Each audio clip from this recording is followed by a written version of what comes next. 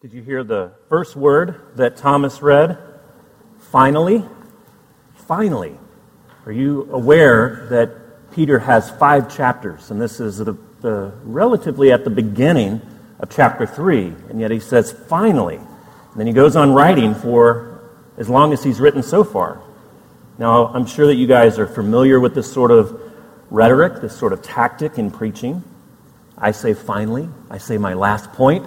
One last thing, and you guys start looking for your phones. You start thinking about food and lunch and where you're going to go, and then I keep talking for another 10 minutes.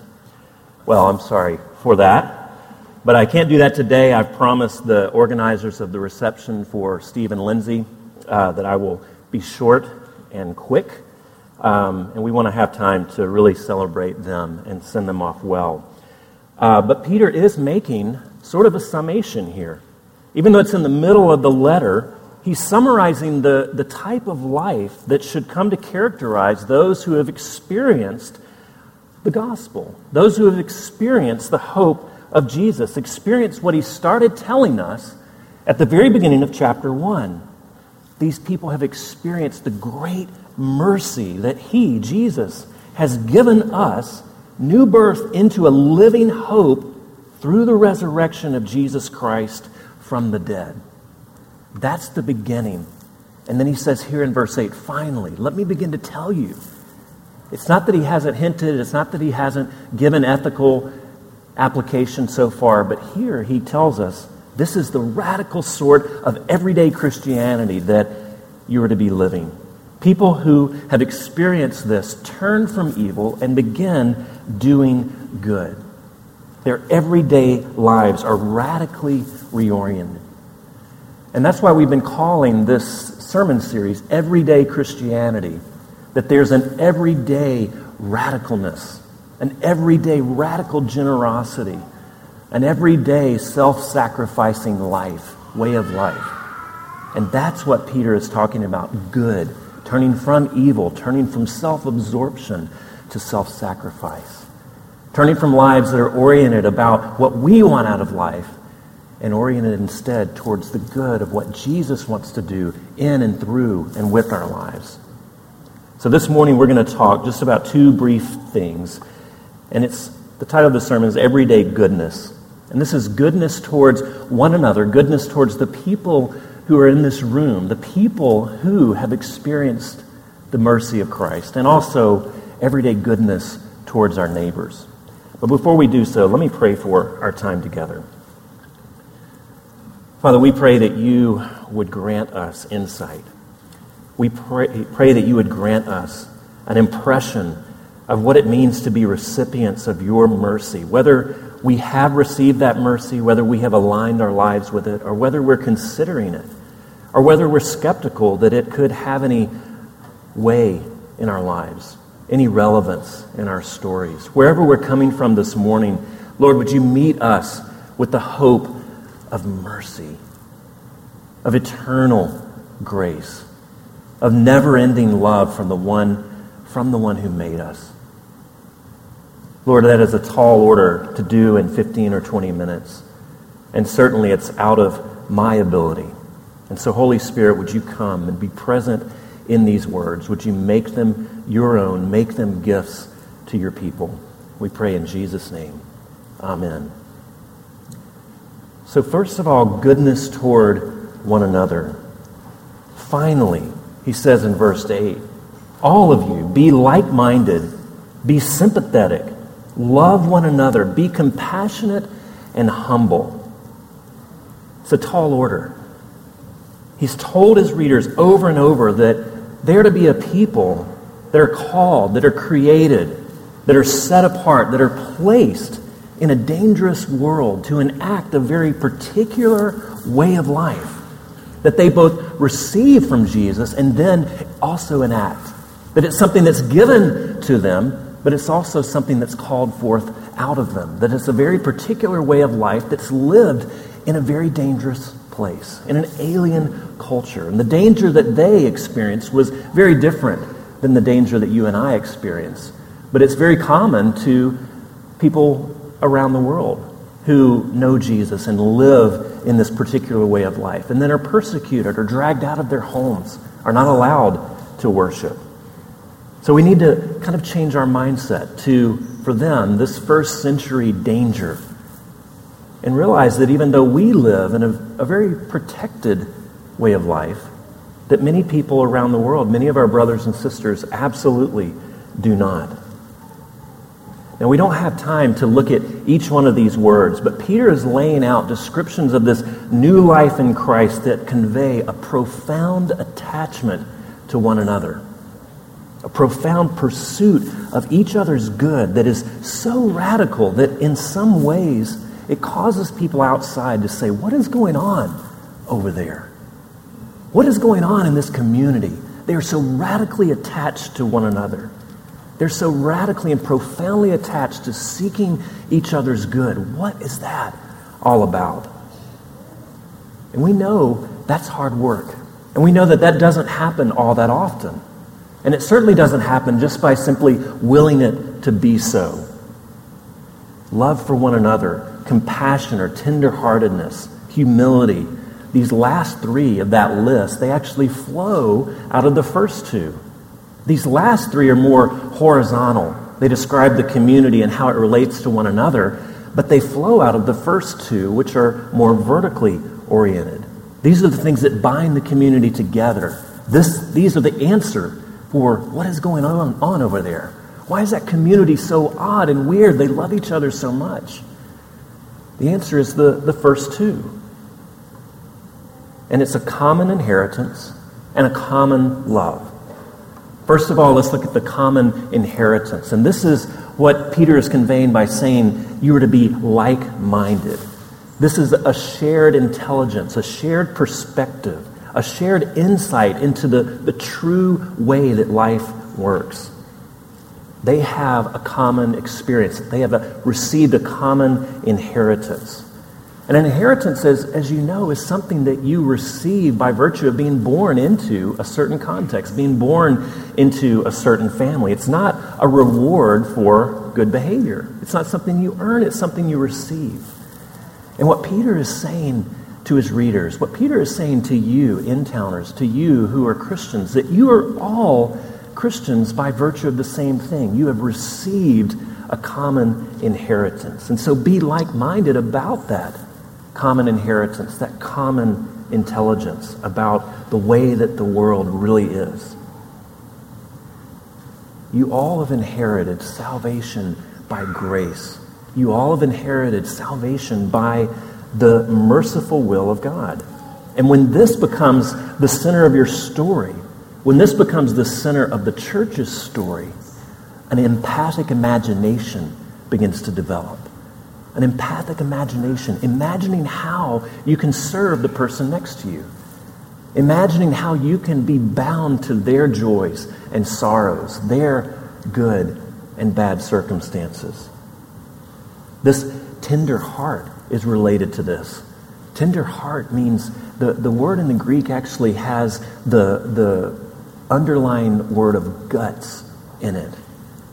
A tender heart means allowing ourselves to be affected in our very guts by the lives of others.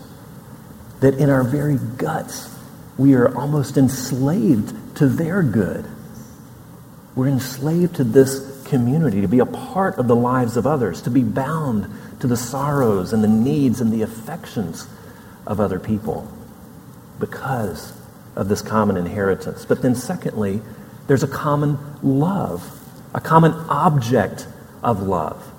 Yes, this is to reverberate in the community, but what Peter is talking about here is a common love that's vertical. This is what he means by being sympathetic. It's not the normal English meaning here of feeling sympathy or pity for someone's condition, but it's a shared passion. There's a shared object of love at the very center of the community. And this common object is what Peter has been throwing our imaginations at over and over through this letter. He's been turning our affection towards Jesus. And then it's love of him, it's a common love of him that enables humility. that enables love for one another? How can we love the one who laid down his life for us? How can we love the one who went to the cross for his enemies, who picked up a towel and washed people's feet and not then demonstrate that sort of love for others? How can we not be humbled by that type of love for us? Now, let's be honest. This is quite a different experience than what many of us have experienced in the church. There's a lot of hurt in the church. And notice in the very next sentence, in verse 9, Peter has this very realistic assessment of the church as a type of community where evil and abuse can still occur. Verse 9, do not repay evil with evil or insult with insult. On the contrary, repay evil with blessing, because to this you were called, so that you may inherit a blessing. I did just a quick search looking around at the books on my library shelf, and here were some titles that showed up. The Subtle Power of Spiritual Abuse. In Sheep's Clothing, Dealing with Manipulative People in the Church. Antagonist in the Church. Well-Intentioned Dragons. There are some really mean people who find healing in the church and begin to give that healing to others. And there are some really mean people that leave a trail of trauma and of tears and hurt in the name of Jesus. And believe me, I know I've had a front row seat to this for the last 15 years of ministry, of people hurting each other in the name of Jesus. There's a demonstration planned today at a large megachurch in Seattle where people are gathering to bring attention to years of spiritual and emotional abuse that was allegedly committed by the very prominent pastor and a few carefully selected elders. These are the things that make headlines, and these are the things that probably have convinced many of you that you're interested in Jesus, but not really his church. You're not really interested in being bound together, because it is a place where you can get hurt. It's a place where even though you demonstrate love, you can receive great pain. These are the things that make headlines, and there are nasty people in just about every church. But there are also people who are nasty, who have an explosion of grace in their heart. That they see Jesus' mercy pursuing them over and over and over, and it begins to crumble them. It begins to tender them. It begins to make them into people of grace. They see this undeniable call to extend grace to others. They understand, for once and for all, this enemy love that Jesus extended to them.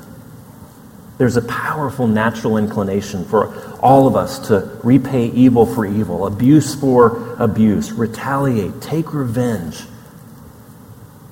The mathematics of this sort of life makes sense. This mental calculus is very easy if we don't do the hard work of coming to understand the common inheritance that we have and the common love. If we don't do that, that our habituation toward repayment, towards stinginess, towards anger and animosity continues just to roll on in the church just like it does outside. But a community with Jesus at its center is called to a revolutionary, a very countercultural way of life. It's to habitually practice radical sympathy, radical love and compassion and humility in a very intentional way that becomes sort of the new normal.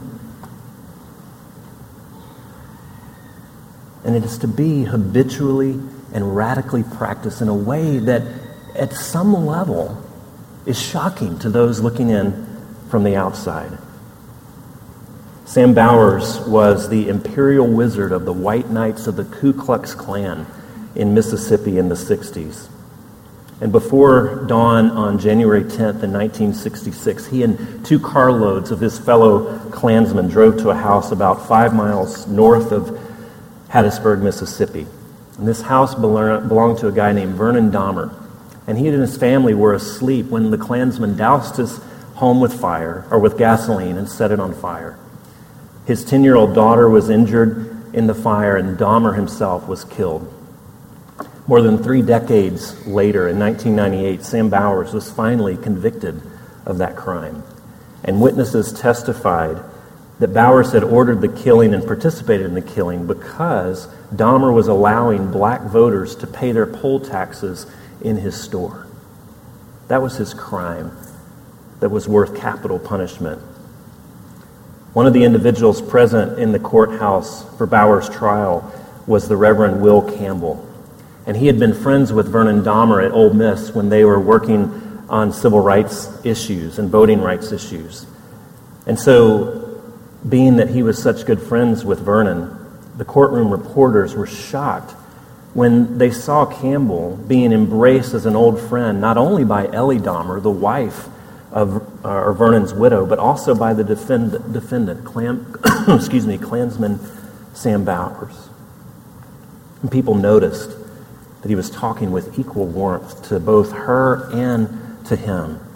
And when a reporter asked how he could possibly be so friendly with both the victim and the monster who had committed murder, Campbell growled in his usual salty language, "Because I'm a Christian, damn it." Sorry, parents.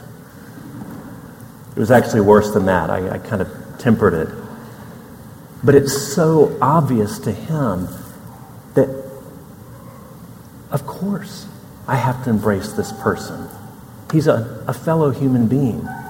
He understands that he has inherited grace, not gained grace, not been rewarded grace. And so therefore he can see himself in the place of the defendant. He understood that he'd received an inheritance, that he was a loved sinner. And so it created this empathic imagination, that he had grace to share even with the very worst of the offenders. We need to see also that there is a goodness that is called toward the outsider. In verse 15, Peter says, "But in your hearts revere Christ as Lord, and always be prepared to give an answer to everyone who asks you, to give a reason for the hope that you have." I was part of a campus ministry in college that encouraged aggressive engagement with non-Christians to get them to a point of decision about Jesus Christ. And we were deployed 2 by 2 on beaches in the summer to engage people in conversation about spiritual things. Being prepared to give an answer meant being prepared to give an answer to the questions that we provoked by interrupting someone's vacation on the beach. This is not really what Peter is recommending, thankfully. For starters, Peter tells his readers that they are to engage people with gentleness and with respect. But also, there's good news for us introverts, because the focus seems to be upon others starting conversations, others that may be shocked by the behavior, just like the newspaper reporter was shocked by Will Campbell's behavior, that he could extend grace to someone like Sam Bowers. It's not your words that necessarily prompt the dialogue, but it's the way of life. It's that grace is so sunk into your life that it reverberates outward and it changes you from the inside out. Now, the problem, however, with this is it often rarely happens. How many of you have been asked this week to give an answer for the hope that you have? Probably very few of us. You see, we can have an arsenal of great answers, but what if the world isn't interested in the questions? What's wrong? Is it Peter's expectations, or is it our experience only? Well, we need to notice the pronouns, because in a very individualistic culture, we're bound to read this passage or read this verse and replace you with I or me rather than us. We need to remember that Peter is writing to a gathered community in particular places. He's writing to the church. And the culmination of this verse, this line of thinking that began in verse 8, the common love, common passion, internal kindness, radical compassion, radical humility, that these are qualities that are to exist in a community that becomes then provocative. In a world that's so given to power and prestige, why does that community align itself so radically with those on the margins? In a nation of consumption and materialism, why does this church put its own financial well-being at risk for others? In a cultural climate that puts self at the very center of the universe, why do these people not fear binding themselves that deeply to others? How can they see fit to live such a subordinate life and yet have great joy in doing it? These are the sorts of questions that I think Peter is trying to get the church to provoke. But it takes a very radical commitment. It's not just having the answers. It's not just knowing how to debate someone. It's living a life with Jesus at the very center that changes, that radically reorients the whole meaning of what it means to be a community. The answer, friends, he gives us in verse 15. But in your hearts, revere Christ as Lord. Sanctify or make room in your hearts for only one sovereign. Make room in your hearts for only one Lord and Master and King. But you do so by remembering that this is the one Lord and Master and King who exerts his sovereignty on a cross, who submits himself to your need, who gives you grace, who is a friend of failures. He is the one Lord and Master and King who is for you. And in him we share the infinite mercy of God himself. And this is the answer. The key is not your eloquence. The key is not my eloquence. The key is not debate skills. It's not the gift of gab. It's not being extroverted, thankfully. But always be prepared to give an answer to everyone who asks you to give the reason for the hope that you have. Friends, Jesus is that hope. That's what Peter has been driving at this whole letter. And he says, finally, do you get this? Be prepared to give an answer. And that answer is your hope in Jesus. It's not your own strength. It's not your own merit. It's not your oratory or debate skills. It's Jesus. And it's him who is the hope. And he is truly the end of the world as we know it. It is his life, his death, his resurrection. It's the story that he lived on behalf of the church and on behalf of the world. It's his life that he gave up and rendered you perfect by grace. And you see, the church that gets this, that understands this, can have the internal confidence to engage the culture's alternative stories with the better answers of the gospel.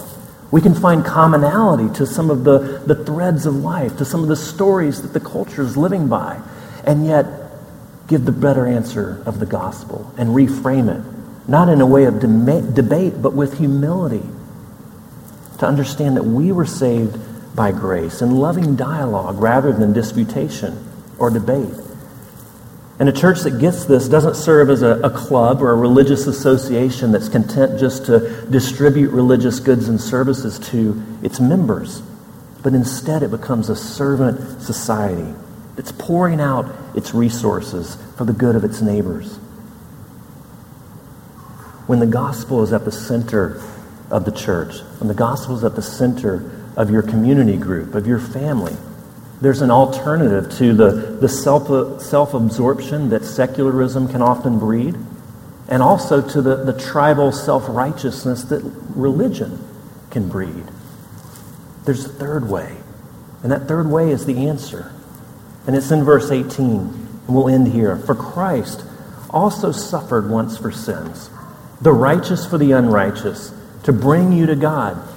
He was put to death in the body, but made alive in the spirit. That's the answer. That's the hope. That's all you've got to point to. Let's pray.